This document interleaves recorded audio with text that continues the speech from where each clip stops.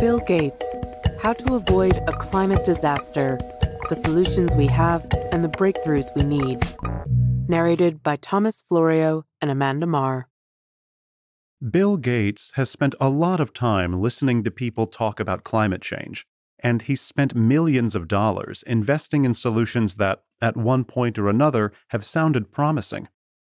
Some of that money has vanished, along with the collapse of various projects and startups. Other initiatives are still experimenting, with encouraging results.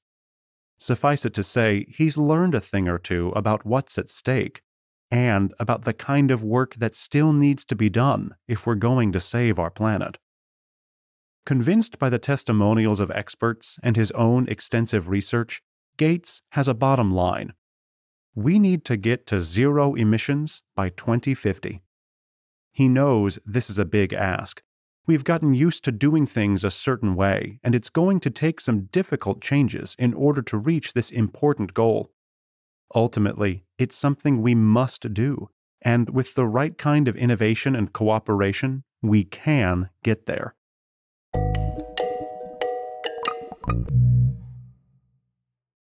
Blink 1 of 8.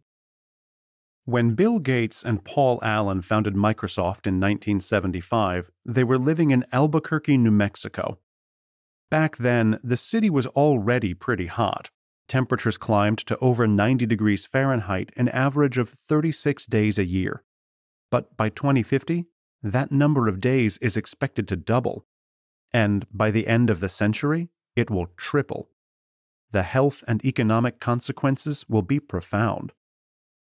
The reason for this rapid increase in temperature is that we're currently pumping around 51 billion tons of greenhouse gases into the atmosphere every year.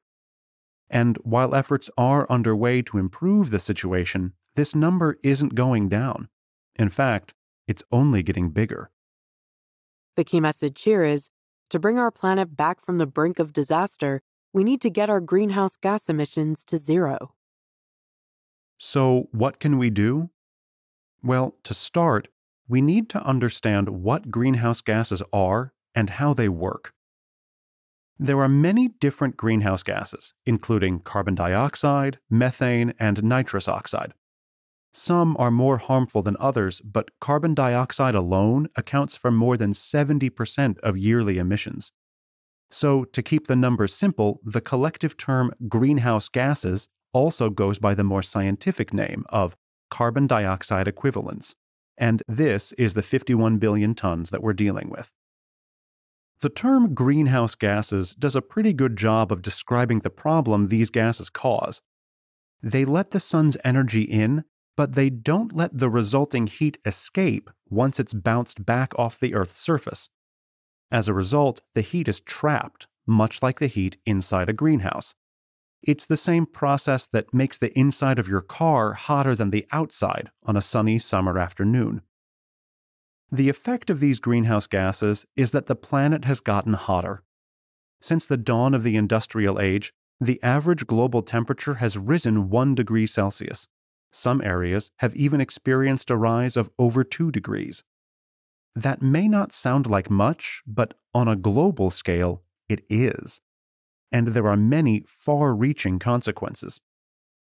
For example, increased temperatures cause more moisture from the Earth's surface to evaporate into the atmosphere. As a result, there are more droughts around the world, more wildfires, and more flooding in areas already in danger of being consumed by water. Already, 20 to 30% of Bangladesh is underwater on a regular basis. This problem will only get worse and more common around the world. This means more displaced people, as well as fewer habitats for both plants and animals. We need to get to zero emissions because every second we don't, the situation gets worse. Greenhouse gases don't vanish overnight. They stick around for tens of thousands of years. Think of it like a bathtub on the verge of overflowing. Even a small but steady drip will cause the water to start spilling over. Blink 2 of 8. Getting to zero won't be easy. Harmful emissions are caused by many things that we've come to take for granted. Electricity, heating, transportation, large-scale agriculture, and fundamental construction tools like iron and cement. All of these areas will require serious rethinking if we're to reach the goal. What's more, many areas of the world are just now getting more industrialized. Economies are booming. Overall, this is good news. It means more people are being lifted out of poverty and becoming wealthier. But as these countries begin to take steps toward improving their infrastructure and building thriving cities, they're picking up the same tools of industrialization that have led us to our current climate crisis. The key message here is getting to zero emissions will be difficult, but it can and must be done. You might be surprised to learn that in the US, a gallon of oil currently costs around $1, while a gallon of a soft drink is nearly 3 times that, around $2.85. That's right, oil is almost 3 times cheaper than soda. We all know that burning fossil fuels is a significant contributor to harmful emissions. But can we blame anyone for relying on efficient fuels like gasoline and coal, given how cheap and abundant they are? This is another reason we need to take quick action. Global energy demand will only increase in the years to come, and we need to start developing viable options that won't further hasten a climate disaster. For the past couple centuries, we've relied heavily on fossil fuels.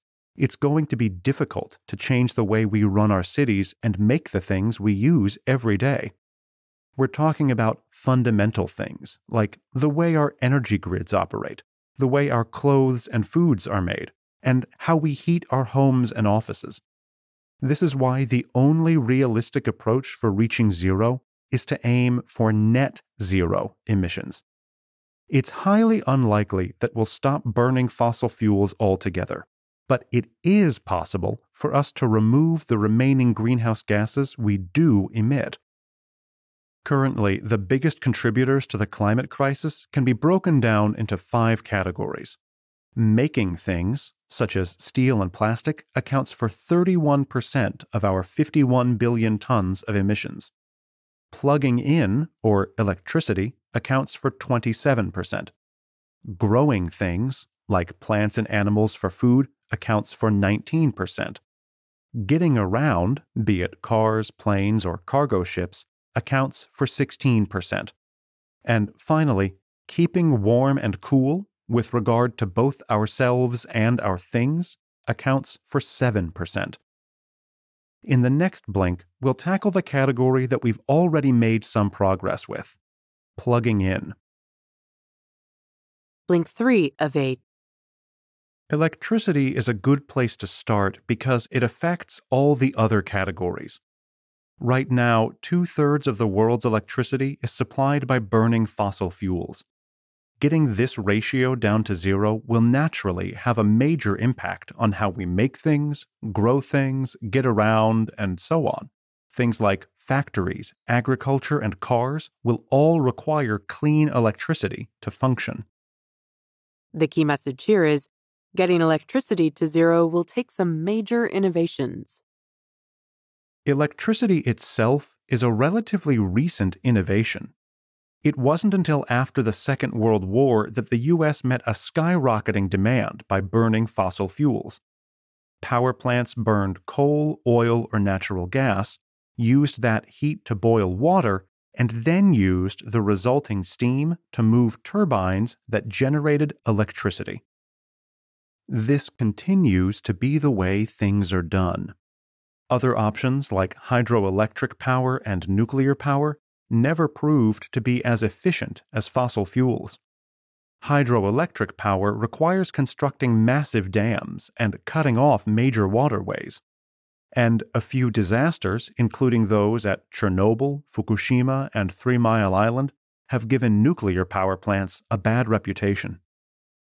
But while these events still resonate strongly in the public consciousness, the fact remains that relatively few people have died as a result of nuclear energy.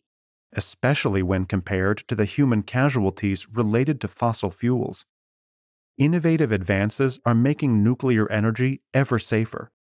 So there is hope that, despite the few high-profile disasters in our past, we can continue to use nuclear power plants as a clean energy option. As for wind and solar energy, these only account for around 7% of the world's electricity. But this number is expected to rise.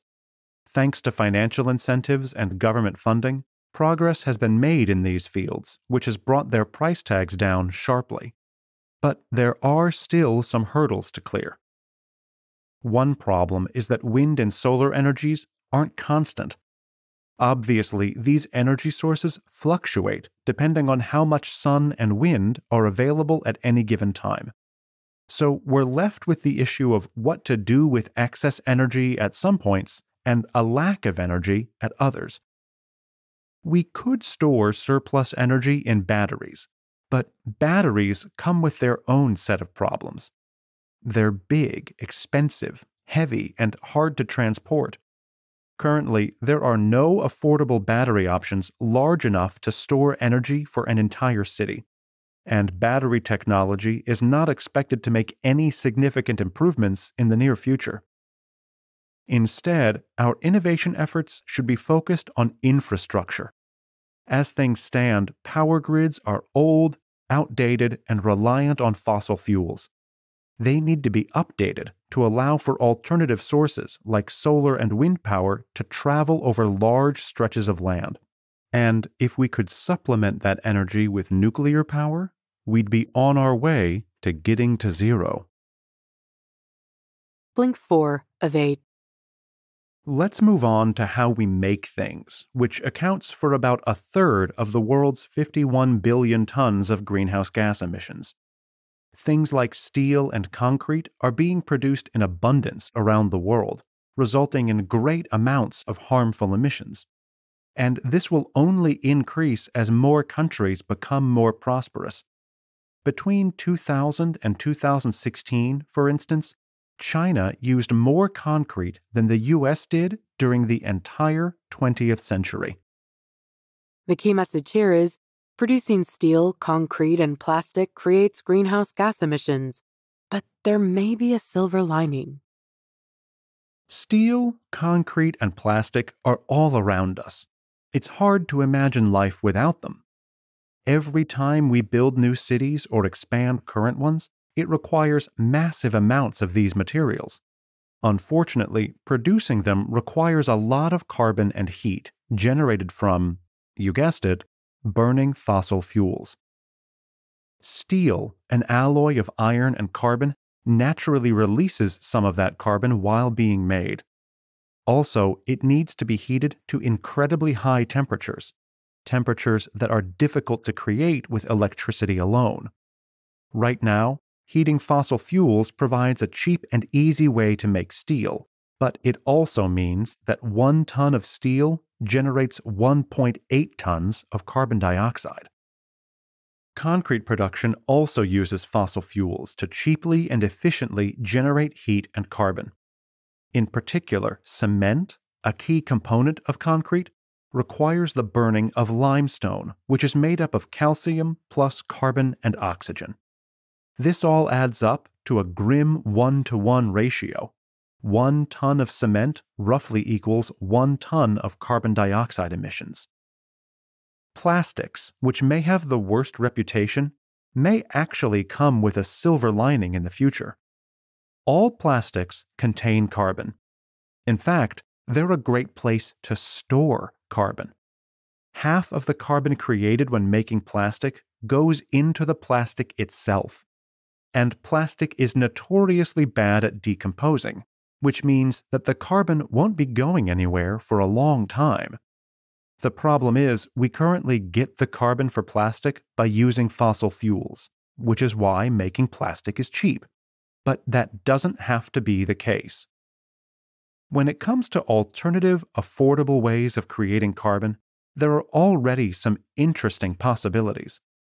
One is carbon capture technology. Theoretically, we could capture and use the carbon emissions from a power plant. This technology already exists, but it isn't nearly as cheap and effective as fossil fuels. However, with the right amount of effort and funding, it could be a real alternative source of carbon. With regard to plastic, using captured carbon could turn it into a net negative emission product. We'd be taking away and storing more carbon inside plastic than we'd be releasing. Wouldn't that be something? Blink 5 of 8. You may be surprised to learn that our food practices account for more harmful emissions than our transportation practices. But at 19% of the annual 51 billion tons of greenhouse gases, how we grow things comes in third. This shows that harmful emission can come in unexpected ways. For example, you may know that cattle produce a lot of methane, one of the most harmful greenhouse gases in terms of contributing to warming temperatures. But did you know that throwing away food is also a significant contributor? When food rots, it also produces methane, and we throw away lots of food every year, the equivalent of 3.3 billion tons of carbon dioxide, to be exact. The key message here is we can reduce food industry emissions by living more consciously. Another hidden cause of food-related emissions is fertilizer. The introduction of synthetic fertilizers in the 1960s and 70s was a game changer. Suddenly, people could grow grains and vegetables in places where it was previously impossible. World hunger took a dive. But this advance came at a cost. First, making the fertilizer requires ammonia, which is usually produced through the burning of natural gas. Second, the fertilizer contains so much nitrogen that it can't all be absorbed by the plants. So it runs off, causes pollution, and escapes into the air. That's not good. Nitrogen is 265 times worse than carbon dioxide when it comes to its global warming effects. As a result, fertilizers account for around 1.3 billion tons of greenhouse gas emissions. Scientists are already at work on creating better, less harmful fertilizers. But there's also the issue of deforestation. While the emissions caused by raising plants and animals account for 70% of the food industry's emissions, the other 30% is caused by cutting down forests in order to make room for cattle, growing food, or fuel. In South America, it's mostly for cattle.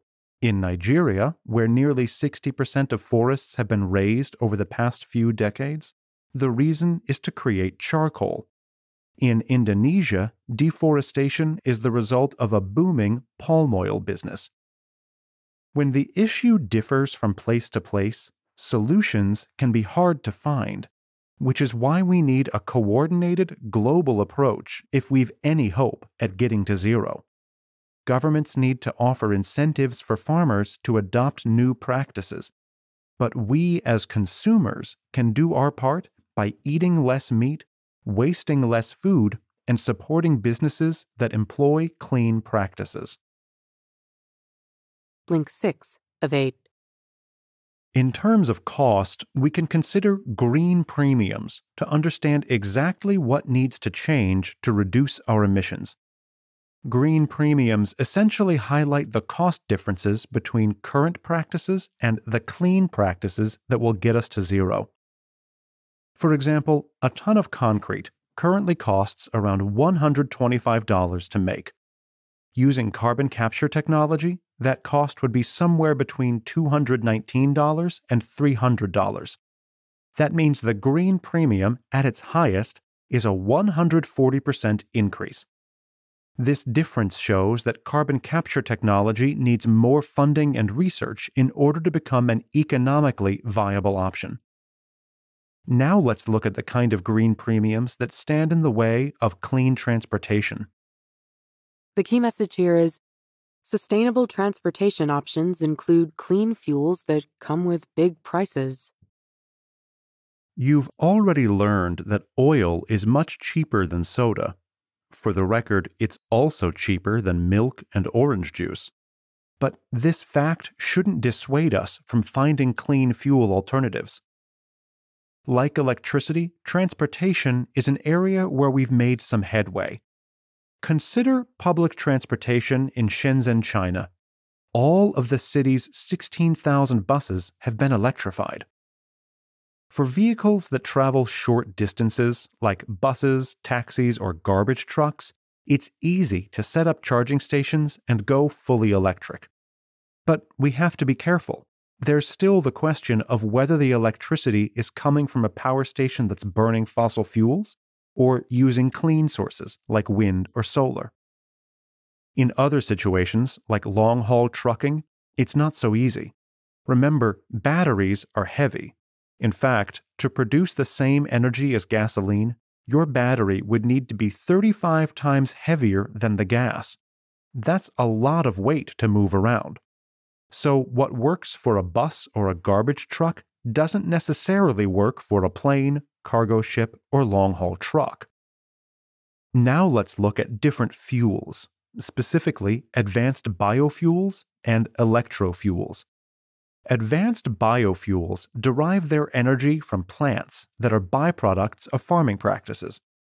One of the big pluses is that they could work as drop-in fuels, which means they could work in today's cars, no changes required. Electrofuels, or hydrocarbon fuels, are also drop-in fuels. These work by capturing carbon dioxide from the atmosphere and using electricity to combine it with the hydrogen in water. This would, of course, require clean electricity. Because it's already expensive to make hydrogen without emitting more carbon, this is the pricier drop-in fuel option. While advanced biofuels cost a little over twice as much as gasoline, with a 106% green premium, electrofuels come with a 237% green premium. Clearly, these are two innovations that need more attention and funding in order to bring their costs down. Blink 7 of 8. As people around the world become wealthier, they'll travel more, buy more food, and live in homes equipped with heating and air conditioning. Right now, worldwide, there are 1.6 billion air conditioning units in use. Most of these are in rich countries, not in the hottest places in the world. By 2050, that number is expected to rise to 5 billion. Currently, heating and air conditioning account for 7% of the 51 billion tons of greenhouse gas emissions. But as we can see, that number will likely rise in the near future. Already, in places like Mexico, Brazil, Indonesia, and India, sales for AC units have risen sharply in just the past few years. The key message here is there are immediate steps we can take to reduce heating and cooling emissions. Air conditioning is a good example of a fixable problem. One of the biggest issues with AC is that most countries don't set minimum standards for energy efficiency. Of course, people tend to buy cheaper models, which often have very poor efficiency. If policies were updated, the energy demand caused by AC units would drop by 45% by 2050. As for heating, statistics show that furnaces and water heaters are responsible for 1/3 of all the emissions created by the world's buildings. And for the most part, they're running on fossil fuels, so we can't fix this by simply switching over to clean electricity. But there is good news. In many places, it's possible to replace your current gas heaters and furnaces with an electric heat pump. This essentially works like your refrigerator, by pumping warm air outside during the summer and inside during the winter. The bonus is that in the long run, you can save quite a bit of money by installing an electric heat pump. Looking at the average cost of heating and AC in Providence, Rhode Island, you'd cut costs by 22% over a 15-year period. In Houston, Texas, you'd save 27%. Blink 8 of 8. As you've gathered, there are a lot of steps standing in our way to zero emissions. But there's also a lot of work to do to adapt and prepare ourselves for the climate change that's already underway. We need to create better early warning systems for impending floods, storm surges, and rising water levels. We also need to start building more energy-efficient homes and updating our infrastructure to accommodate clean energy. If you think all this will cost a lot, you're right, but it will also pay off in big ways. Estimates suggest that investing $1.8 trillion into climate disaster prevention will yield $7 trillion in benefits over a period of just 10 years. That's smart money. But as you may already suspect, it's going to take some government support on an international level. The key message here is, getting to zero will require changes in government policy and international cooperation. In places like Germany and Denmark, there have been big advances in wind and solar energy in just the last few years. Thanks to government funding, along with policies and incentives that have helped spark a competitive market for alternative energies, prices have dropped such that the green premiums on these energies are closing in on fossil fuels. Something similar needs to happen for carbon capture, biofuels, and other technologies to help us get to zero emissions by 2050. We also need to establish worldwide minimum standards on emissions, with more and better incentives for businesses that meet those standards, and tax penalties for businesses that don't. As for individual citizens, we need to take action. Write to your elected representatives and demand that resources be put toward improving infrastructure and funding new solutions. If you're a CEO or business leader, be an early adopter of new clean energy technologies and impose your own carbon tax on divisions that don't meet your internal minimum standards. Finally, don't settle for reducing by 2030. If we set these sort of halfway goals, we're bound to get short-sighted and complacent. We need to hit zero by 2050, and if we stay focused, demand action, and put our resources toward the right technologies, we can accomplish this. You've just listened to our blinks to How to Avoid a Climate Disaster by Bill Gates. The key message in these blinks is that we need to get to zero greenhouse gas emissions by 2050. It's not going to be easy, but by focusing on the right solutions, it can be done. There are many positive innovations already in place, such as solar and wind energy, which have become more affordable in recent years. But more efforts need to be made to update our power grids and adapt our infrastructure to clean energy. We also need to put more funding and research into biofuels and carbon capture technologies. Ultimately, we need a global commitment to zero emissions by 2050, with incentives for using and funding new technologies. And here's some actionable advice. Know which questions to ask. There are a lot of numbers and facts to sift through when dealing with new ideas. So here are some questions that cut through the noise and can help you focus on what's important. What percentage of 51 billion tons are we talking about? A European Commission recently announced they're reducing air travel emissions by 17 million tons a year. As a number without context, it sounds like a lot, but if you do the math, you find out that's going to reduce yearly global emissions by just 0.03%. How much power does it take? You'll hear a lot about kilowatts, megawatts, and gigawatts. So here's a tip. A kilowatt can power a house. A megawatt can power a small town. A gigawatt can power a city. A whole country needs 100 to 1,000 gigawatts. How much space does it take? Another confusing term that comes up frequently is power density. This refers to the amount of power you get compared to how much space it requires. It's measured in watts per square meter. Solar has a power density of 5 to 20 watts per square meter, while wind sits at 1 to 2 watts per square meter. Got feedback? We would love to hear what you think about our content. Just drop an email to remember@blinkist.com with how to avoid a climate disaster as the subject line and share your thoughts.